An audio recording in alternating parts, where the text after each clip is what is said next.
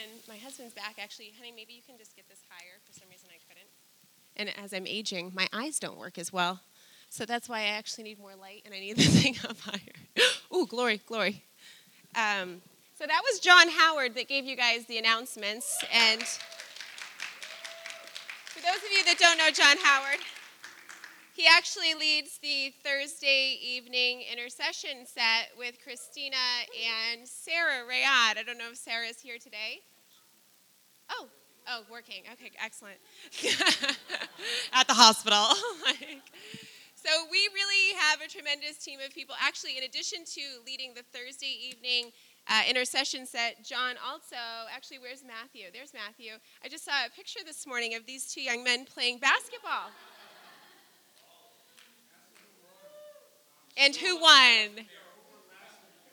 Oh, okay. So obviously one of you won this week and one of you won last week. Is that how it went? Well, I don't know if there's a way. I wish I could show it to you. It's crazy. Their feet are like, I don't know if there was photoshopping done. No. Or maybe Will was like laying on the ground, so it just looks like amazingly high.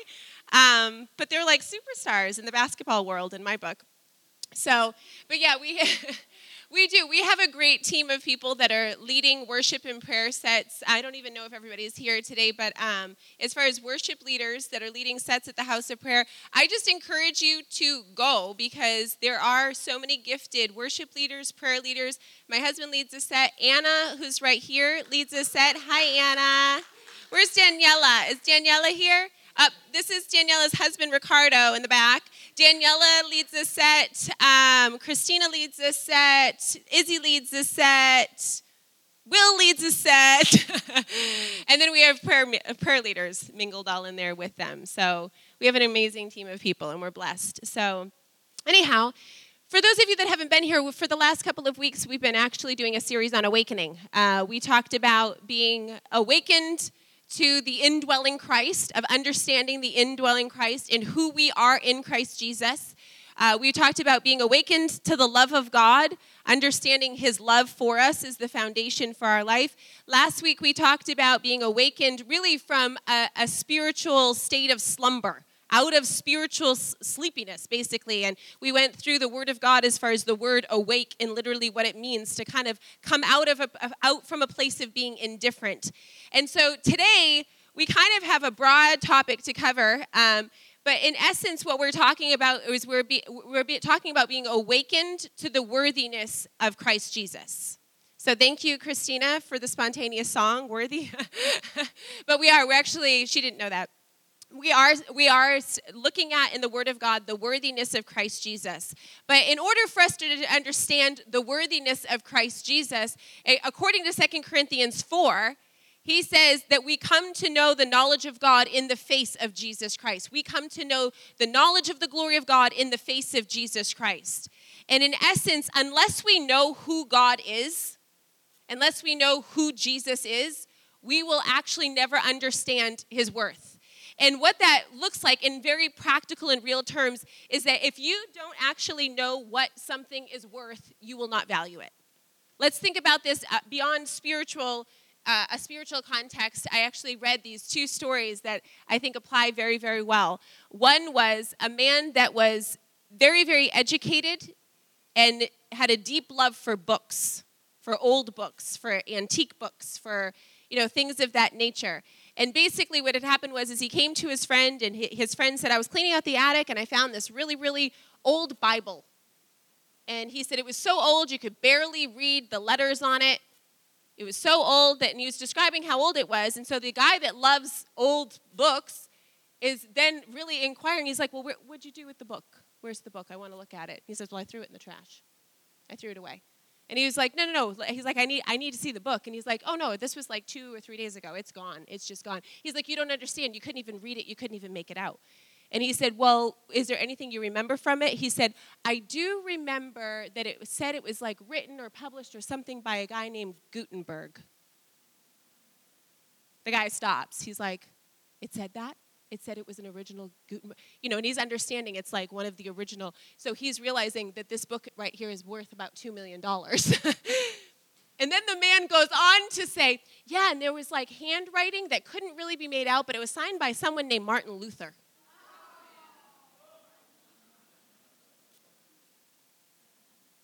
Chucked it in the trash. Copy of a Bible, that copy would have sold for approximately $2 million, and that's the worth of it. But he had no idea the worth of what he held in his hand. So therefore, he did not understand the value, the worth, and he did not care for it in such a way. And there was a similar story. It was actually, I don't even know because I don't understand like pottery and all of those kind of things, but a family was like yard sailing, and there was like this just simple, cute cereal bowl that they bought for a nickel.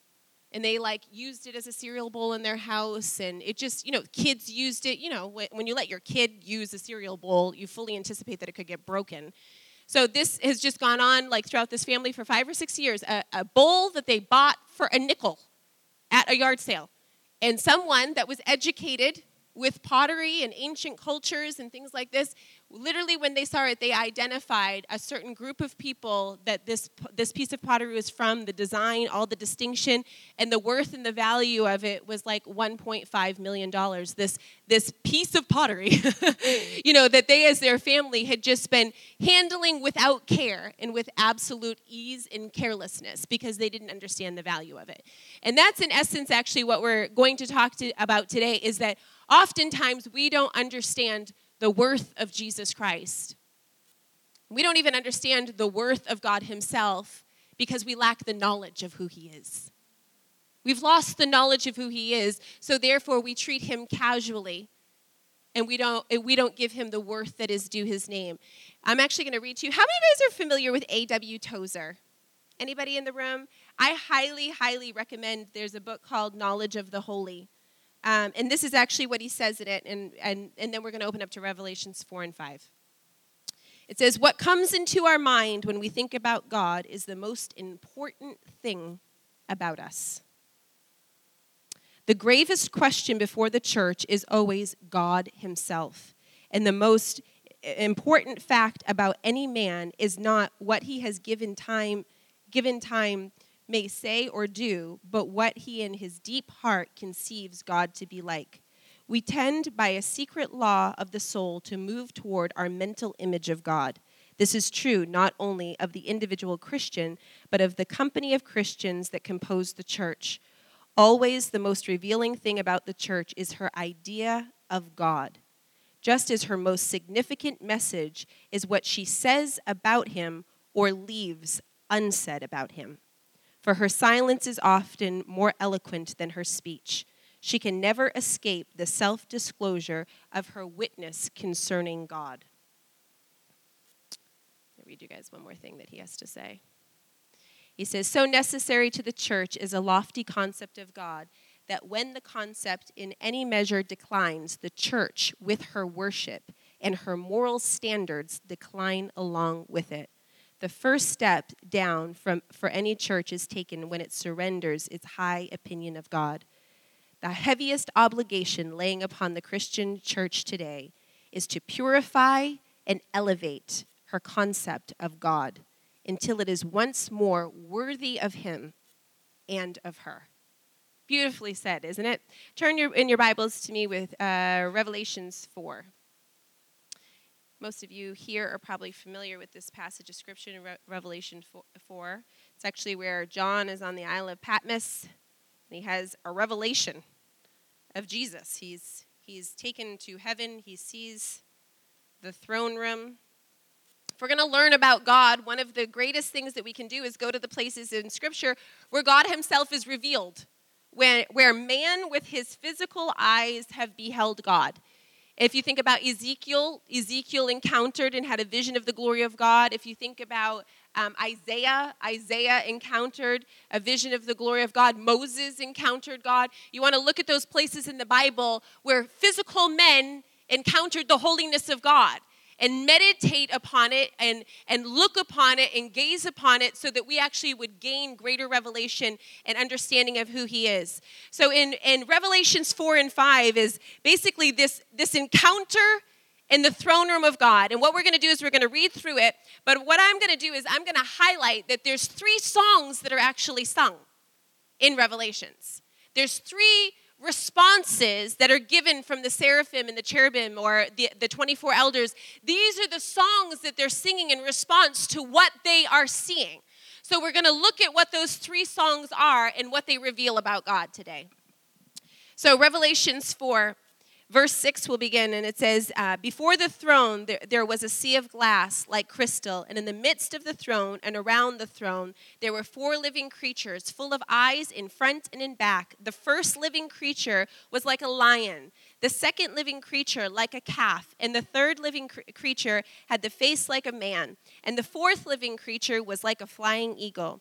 The 4 living creatures, each having 6 wings, were full of eyes around and within, and they do not rest day or night, saying, Holy, holy, holy, Lord God Almighty, who was and who is to come. This is the first song that we hear. This is their response to what they are seeing, is they're crying, holy. I'm going to quickly go through the rest of the passage, and then we'll park at each one of these. Verse 9, whenever the living creatures give glory and honor and thanks to him who sits on the throne, who lives forever and ever.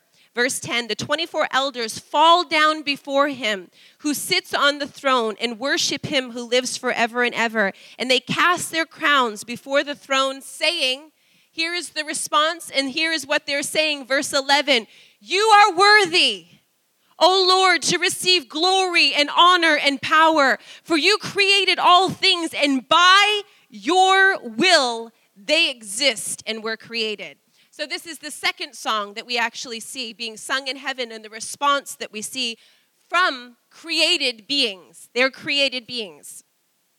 So then if you move on, it's kind of this encounter. And then 5 verse 8, it says, now when he had taken the scroll, the 4 living creatures and the 24 elders fell down before the Lamb, each having a harp and a golden bowl full of incense, which are the prayers of the saints. And they sang a new song, saying, what was their song? You are worthy to take the scroll and to open its seals, for you were slain and have redeemed us to God by your blood out of every tribe and tongue and people and nation, and have made us kings and priests to our God, and we shall reign on the earth. Then I looked, and I heard the voice of many angels around the throne and the living creatures and the elders, and the number of them was 10,000 times 10,000 of thousands, saying with a loud voice, here we go, this is part of the third song, worthy is the Lamb who was slain to receive power and riches and wisdom and strength and honor and glory and blessing. And every creature which is in heaven and on the earth and under the earth, and such as are in the sea, and all of them I heard saying, blessing and honor, glory and power to him who sits on the throne, to the Lamb forever and ever. And the 4 living creatures said, amen. And the 24 elders fell down and worshiped him who lives forever and ever. I mean, we just rushed through this, but I mean, if you just took a 15, 20-minute devotional segment of your morning to meditate upon this passage of Scripture, I guarantee it'll change your life. I guarantee it'll change your day. I guarantee it'll change your emotional makeup. I guarantee it'll change your perspective. I guarantee it will alter, because it gives us the reality of, number one, God the Father, Jesus Christ, their eternal glory. But really, let's take a few minutes and look at what was the response, what was being cried out from the living creatures. And number one, we find that they're crying, holy, holy, holy. Number one, what we find, before they discuss anything of what Jesus did or anything that he's done for us as people or any of those things, we find these living creatures crying, holy, holy, holy. That when they're beholding him, all they're doing is proclaiming who he is. You know what this says to us? That even if he never does another thing for us, that who he is should strike our hearts with awe and wonder, that he is holy. The word holy literally means perfect. The word holy, it's almost indescribable in the sense that it means completely and totally other than. It's indescribable. It's a category all of its own. The interesting thing about the word holy is that it's not, we think of it as in a moral sense, don't we? We think of it in a moral sense of whether you're holy or unholy, right? The word holy is so much far greater and surpasses the moral understanding of it. Because if you think about it this way, in 2 Timothy, how many of you guys are familiar in 2 Timothy 2:20? This is actually what it says. It says, but in a great house, there are not only vessels of gold and silver, but also of wood and clay, and some for honor and some for dishonor. Therefore, if anyone cleanses himself from the latter, he will be a vessel of honor. The word sanctified and useful for the master, prepared for every good work. It's literally comparing us as being a vessel of honor, useful for the Lord. It's comparing even vessels in a house. That some, and you know why it's saying this? It's giving you the analogy and the understanding that you have some plates and cups in your house that are for common everyday use. But there's some that are set apart for a special purpose, and you could actually use the word meaning that they're sacred. They're set apart for a special purpose. That completely other than that it's been set apart, it's not for common use. That is the understanding for the word holy. The word holy literally means a most holy thing that is sacred. It means incomparable majesty. The word holy means worthy of reverence. That he's worthy of reverence. So we find before the throne of God that they're crying out and describing who he is. Let's talk about this for a second. These are not fallen nature, human carnal beings. Here we go. These creatures that are crying out holy before the throne of God, they themselves are sinless beings.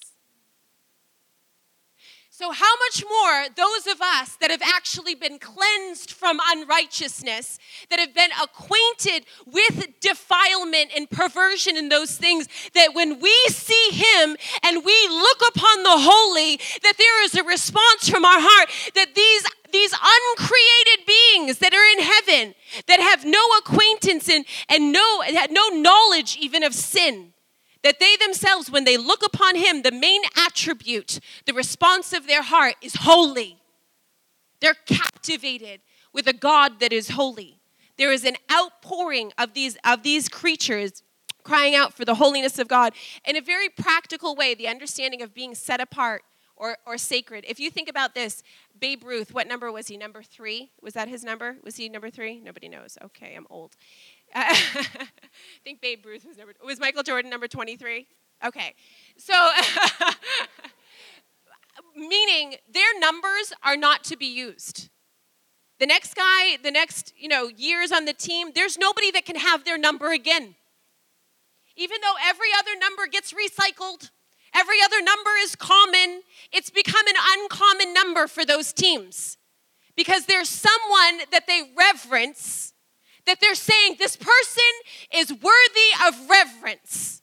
So therefore, no one can touch their number after them because we're honoring them and we're reverencing them. That's actually the understanding of what that holy and sacred and set apart. So that's what we find, that the first song that's being sung in heaven in response to beholding the Lord is holy, holy, holy, Lord God Almighty, who was and who is to come. It's worship for who he is, not what he has done. Thanksgiving for who he is, because he actually goes on to say, whenever the living creatures give glory and honor and thanks to him. See, when we look upon him and we understand him for who he truly is, we are so grateful for who he is. It's awe-inspiring. It invokes gratitude inside of us. The second song that we actually find in the beginning of verse 11 is, you are worthy, O Lord, to receive glory and honor and power. For you created all things, and by your will they exist and were created. So they go from worshiping him and adoring him for simply who he is, that he is holy. Then they move into saying, for you created all things. And by your will they exist. Let's think about this for a second of the God of heaven and earth. The creator of heaven and earth, that he created all things. You know, I love the passage of scripture that says the heavens declare the glory of God and the skies display his craftsmanship. It's Psalms 19:1. The heavens proclaim his righteousness. Every nation shall see his glory. Psalms 97:6. The word, when you actually read the heavens declare his glory, it literally means the heavens declare his majesty. You created all things. I don't know if I don't know if you have that image that we're able to pull up. But this is one of the things, when we want to get a perspective, when they're worshiping him, for you created all things. Most of us live so much in our little bubble, in our little sphere. You know, we're living in our own category of life. You know, how many of you guys are familiar with John Piper? He kind of has, I think there are like 7 or 8 things that he says that you should do daily in order to stay sane. Anybody here want some keys to staying sane? You feel like anybody feel like they border on the boundary of You know what he says is one of the things that you should do daily in order to stay sane? He says you should stop everything and simply look up into the skies and look up into the heavens and begin to behold the majesty and the wonder of the heavens, that God who created the heavens and the earth. See, oftentimes we think our world, our earth is so big, don't we? We think the planet Earth, our dorm room, our house, our family, our neighborhood, you know, our sphere of relationships, they become so big. Our job, our calling in life, it becomes so big. So this right here is an image. This is the earth. In comparison, we have the next one down. So this is the earth here. There we are on planet Earth. We're living our big, important life. All of those things. So here, here's Earth. There's Earth, right there. And there's a couple of the other planets in our galaxy that God created. Amazing when you start to think about the galaxies. So here's a couple of other planets. Now, further out, billions of light years away, there's stars that are far away from us. Let's take a look at stars. Oh, okay, first there's the sun. Well, there's the sun, folks. And there you have it. There's Earth. Our big reality in life. Our all-consuming, the things that seem to weigh on us. So there's the sun. There's the earth in comparison to the sun. Now, even further out in space, there's the sun. Do you remember we're like dwarfed by the sun? We're like, you can't even see us on the map anymore. And then these are stars that are further out in space. So when you look up into the heavens at the twinkle, twinkle, little star, oh, I wonder how you are or who you are. That star that's bazillions and bazillions of light years away, however, if there's any scientists in the room, they could tell me actually how far it is away. But we're like no longer on the map here because there's the sun, and if you go back to the other image of us in relationship to the sun, that's fine if you can't. Then you remember the God who created the heavens and the earth. So you find that before the throne is there crying out, for you created all things. I mean, this is just a glimpse of like the universe that we live in. Then when you start talking into the mystery of the depths of the sea, the amount of creatures and things living in the bottom of the sea, the mystery of God. And you know what's even more mysterious than that? Because when we move on to the next point, they start praising him that he's redeemed us. The God of the heavens and the earth, that life is so much. Where was I driving the other day? I was someplace in LA. I'm on the other side of the country. Like I just traveled the whole country, and then I got to see quite a bit of California while I was there. But while I was driving, just at the masses of I see traffic in Boston. That's not like an uncommon thing. But the traffic, when I was like, I'm on the other side of the country, the masses of people on planet Earth alone.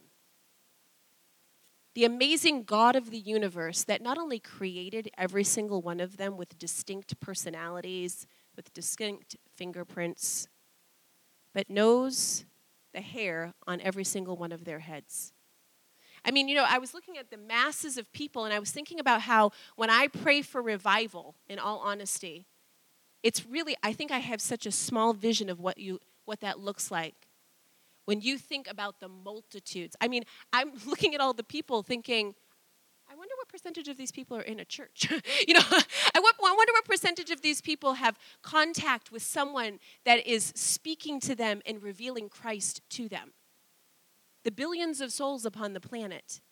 And oftentimes we live in such an isolated, narrow, low, our own little sparkly world that we live in. But when you look at that these living creatures started crying out that you are worthy, O Lord, to receive glory and honor and power, for you created all things. I encourage you, take time to look up into the heavens. The God of the heaven and the earth, the God that created every detail, every organism. Forget creation even as far as plants and animals and birds and insects. Insects will blow your mind. I'm doing insects with my son right now. It's just crazy to me. Do you know that there's beetles that eat dung so that our planet is not overtaken by the poop?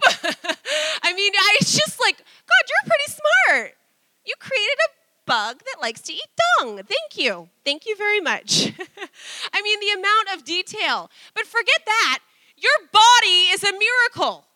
Your body, the fact that you're sitting there and your butt knows to stay in its seat and it's not twitching out of control in chaos, the order in your physical being is just as mysterious as the order in the universe.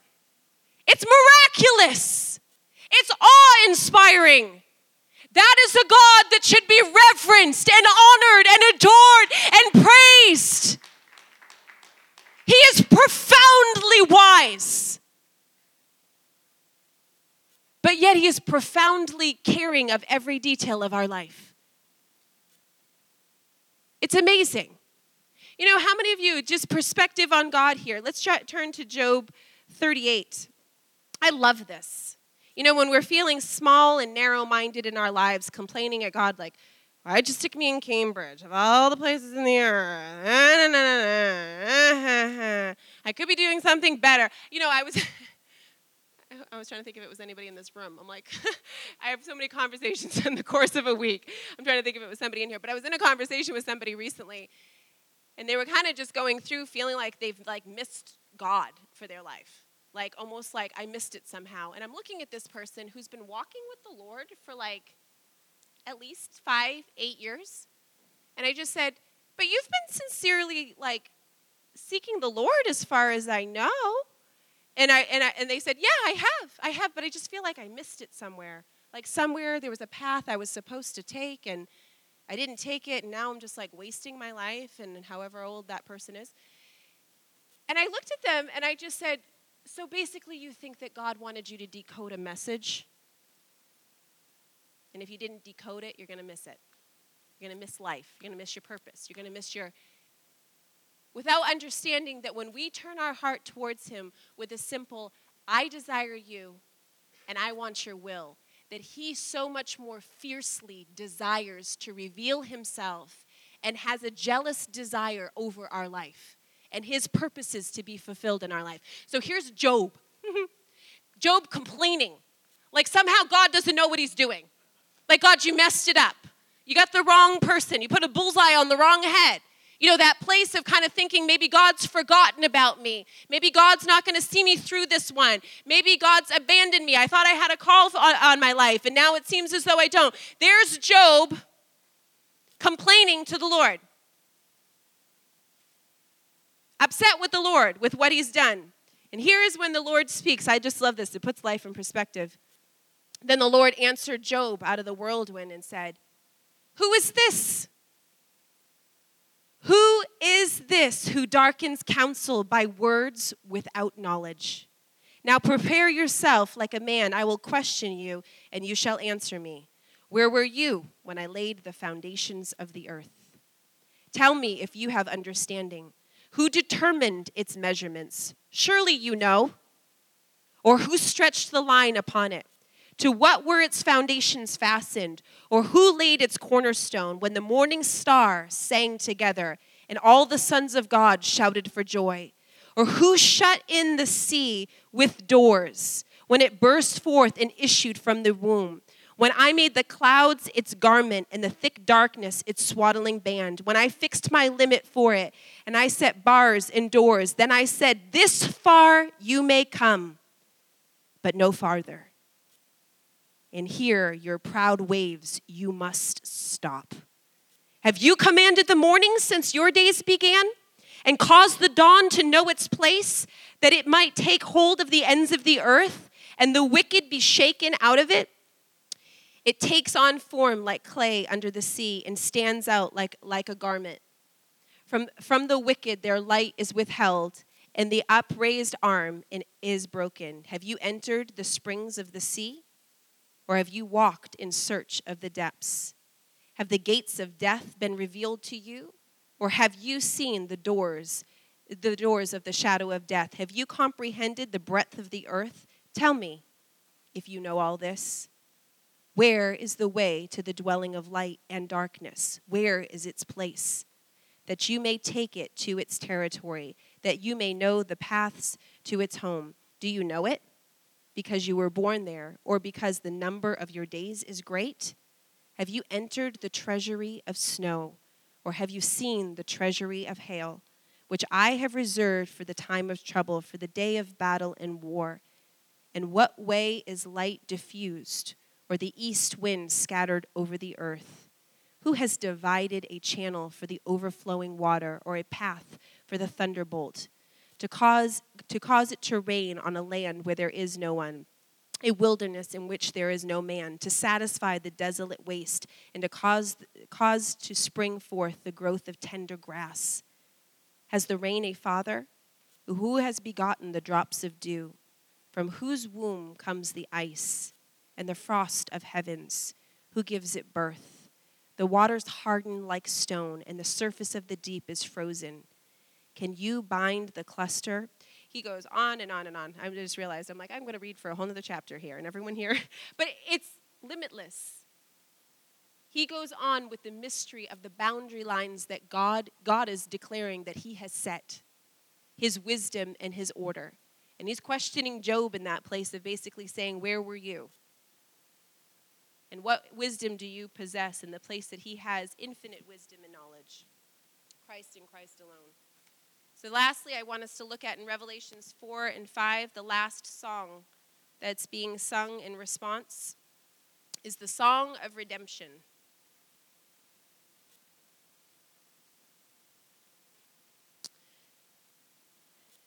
Chapter 5, verse 9 through 10, and then verse 12 and 13. They sang a new song, saying, "You are worthy to take the scroll and to open its seals. For you were slain and have redeemed us to God by your blood, out of every tribe, tongue, and people and nation, and have made us kings and priests to our God, and we shall reign upon the earth."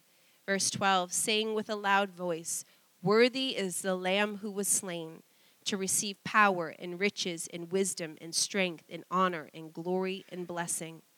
Verse 13, blessing and honor, glory and power be to him who sits on the throne and the Lamb forever and ever. So lastly, we find they're singing the song of redemption, that he is the Lamb who was slain. The Lamb who was slain, that because he died for our sins, that his blood cleanses us from all unrighteousness. That is awe-inspiring and worship-invoking. The fact that we who were once sinners have been cleansed from all unrighteousness because of the lamb that was slain. But it even goes further. I love this. His blood is enough to cleanse us from our sin, but his blood is enough that it then declares that you have been made a kingdom of priests. That not only are you now a sinner saved by grace, you have been a sinner that was saved, cleansed, washed, restored, redeemed, and now you have become a priest. That literally means that you are the holiest of holies, that there is not a more holy plateau that you can come. The Old Testament priests, they used to have to sprinkle the blood on their ear, the blood on their fingertip, the blood on their dog, go through the ritual of appropriating blood so that they could stand in the holy place. This isn't you have been cleansed, now stay at the outer court. My blood was enough to cleanse you so that one day you can come into heaven. This was, you have been cleansed so that you can come into the most holy place, have fellowship and communion with me, he's declaring. That's mysterious.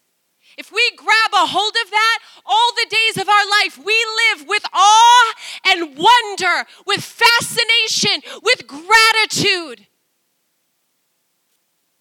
Then we actually live from the place of being able to declare, you are worthy.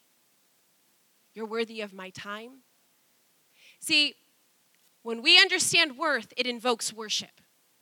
And worship is more than a song. Worship is more than us putting forth a song, Lord, I give you my heart. Worship is the abandon of our lives saying, you are worthy of all that I have and all that I am. You are the God of the heavens and the earth. And then this song of redemption, that he came to redeem the lowly. The fact that you care. You care about my trouble. You care about my hardship. Although you see all, you know all, you are interested in the very details of my life. That's awe-inspiring. That he actually knows the distance from the earth to the sun, and then from the sun to those stars that are billion light years away. He possesses all knowledge and understanding, and yet he knows the deepest desires of our heart. I've often said, I feel as though and this is for all of us, I feel as though there are things that I don't even have to utter to the Lord and say, God, would you or could you? Or the house that we now live in, I literally, when I was pregnant with my son, just walked by it. I've been an intercessory missionary from the time I was who knows how old. My husband was working in construction. We were praying about him doing this full time with me. I was in a position of thinking, I will never own a home. And I'll live on support the rest of my life. Fascinating and exciting. And I literally thought, I'll never own a home. But as I walked by this particular house, I just said, if I could ever own a home someday, that's exactly the kind of house I would want. I wasn't asking for it. I wasn't even thinking I would have it. It was more kind of like, I like the landscaping, I like the structure, I like the quaintness of it. And then 2 years later, finding out that there was an open house, someone gave us a very generous amount of money for a down payment. And Daryl, not even seeing it, he just said, go to the open house and make an offer. Don't you love husbands like that? But that place of, I never begged the Lord for a house. I never made it my priority. The Word of God says, seek ye first the kingdom of God and his righteousness. Then all of these things will be added. They just get added. They're just added. They're just like bonuses because they're not the real deal. That car you're praying for, that job you're praying for, all the little sparkly things on this planet that we get so fascinated with and mesmerized with, that's not the real deal. And when we get a glimpse of who he is, when we begin to behold him, to look upon him, to understand his worth, all those other things lose their sparkle. They just become momentary flashes, almost like fireflies. I'm going to close out with this. I really didn't get into our notes today, but that's okay.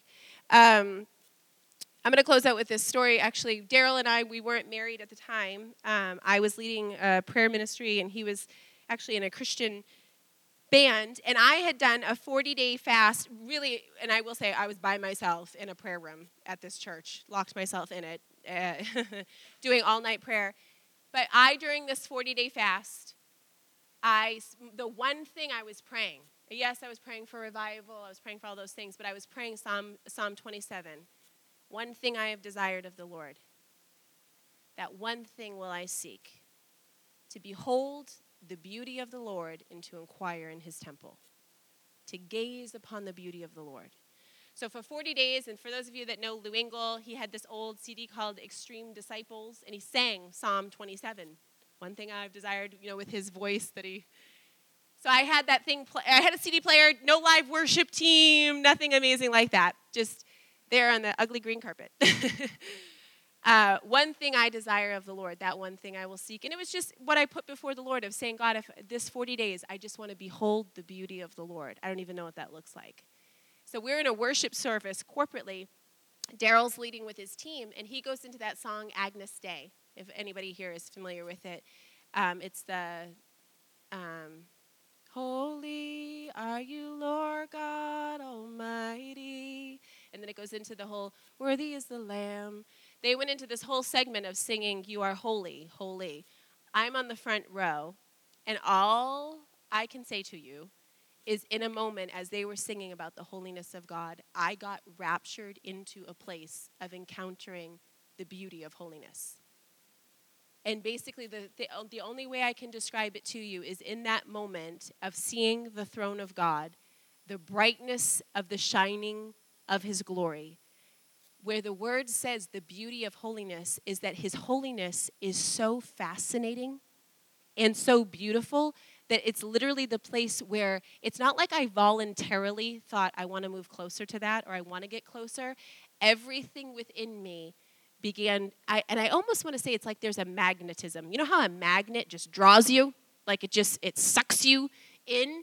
In that moment, I literally was becoming, but the most extraordinary thing is most of us think, oh, you become so aware of your sin in the presence of God. Do you know what I was most aware of? As I was worshiping and I was literally traveling closer to the beauty of holiness, like coming closer to him, everything inside of me that was dark or unclean, literally light was penetrating and driving it out of me so that my whole body was becoming light. I was becoming more like him.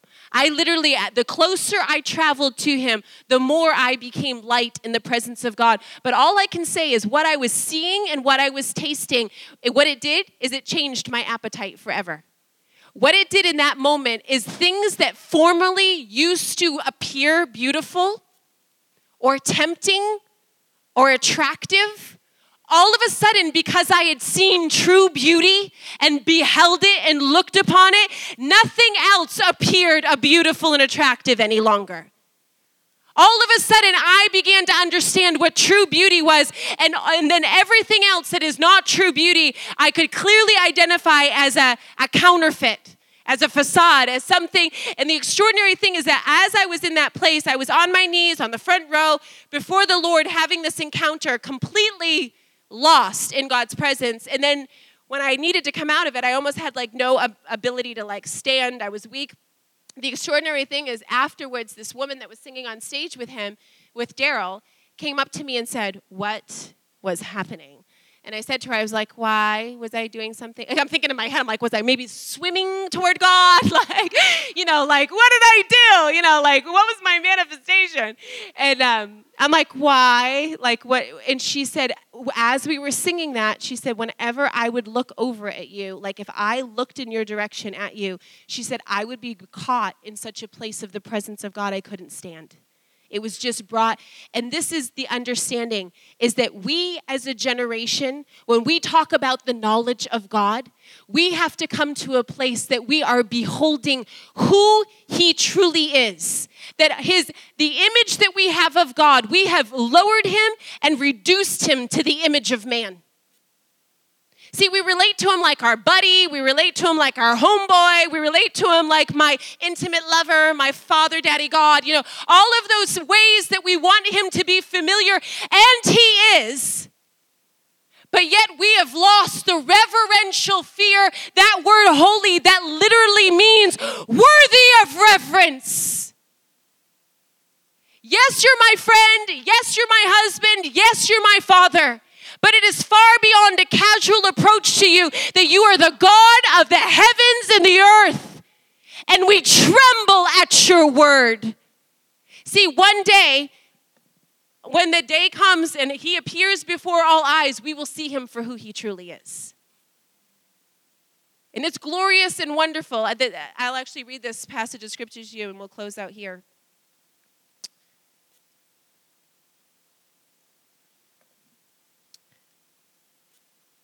It's Psalms. I was actually trying to find the passage of scripture that says he lowers himself and raises the poor. I don't know where that passage of scripture is. Does anybody know that passage of scripture off the top of their head? It's okay if you don't. But anyway, there's a passage of scripture that talks about like God who dwells in light and all beauty and majesty, but then it says, and he lowers himself to raise the poor from the dust and the ashes. And that's like the most mysterious thing is that when we understand, because that passage of scripture actually uses the word majesty, he's clothed in majesty. When we understand the greatness and the magnitude of who he is, but yet he lowers himself to raise the poor from the dust and the ashes, that's the God that we serve. That when we utter his name, when we approach him in worship, when we pray to him, that an image, that we would have a clear perspective and image of who he is and what he is worth. Because kind of where we started out today is understanding that when we understand truly the worth of something is when we value it. When we understand the worth of something, that we understand how we are to care and how we are to steward that thing. Let's stand to our feet. God, we come before you today, Father, and God, we do ask, Father, that you would restore a clear and purified knowledge of God in our generation. God, we ask that as a group of people, as a congregation, as a body of people, Lord, that even in our prayer sets all throughout the week, Father, that, Lord, that we would understand that it's the God of heaven and earth that we dialogue with. You who put the stars in their place. You who set the boundary lines for the ocean. You who know all and see all, every cell and fiber of our body and our being. That all of the universe you hold together with the word of your mouth. You're a God of such order that the vast expanse of this universe, you're intimately acquainted with every life. God, we ask today that you would awaken us, that you would awaken us to the knowledge of God. God, we ask that as it speaks in Romans of a people that they no longer worshiped God as the creator, but they saw him as a creature, as a created thing, lowly. God, we say, Father, that once again we want our hearts to be struck with the awe and the wonder of you as creator of the heavens and earth. God, we say that we want to look upon you and truly perceive and understand that you are holy. Lord, that even as the living creatures surrounding the throne cry out, holy, holy, holy. You are perfect. You are totally other than. You stand in incomparable majesty. God, we say we want to understand the worth of who you are that invokes worship. God, we ask, Lord, even right now for us as a congregation of people, Lord, that even as Mary of Bethany, as she poured out all that she had upon the feet of Jesus, because she understood his worth, that there was nothing that she would hold back because she truly perceived and understood what manner of man stood before her.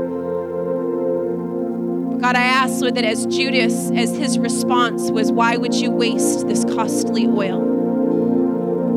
Lord, as he clearly did not understand the worth and the value of Jesus Christ. God, we say that in our lives, God, we want to stand as a Mary of Bethany and not as a Judas. God, we say, Father, that we don't want to stand in reservation, holding back what we have. Lord, in essence, declaring that you are not worth my time. You are not worth my energy.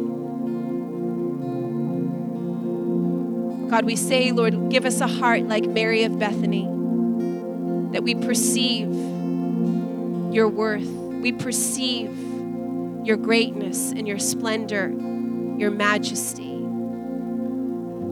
And Lord, that our response is one that we pour out all that we are and all that we have at your feet, because you're worthy of it all. God, we ask, Father, for a clear and purified image of God that invokes appropriate worship from our hearts.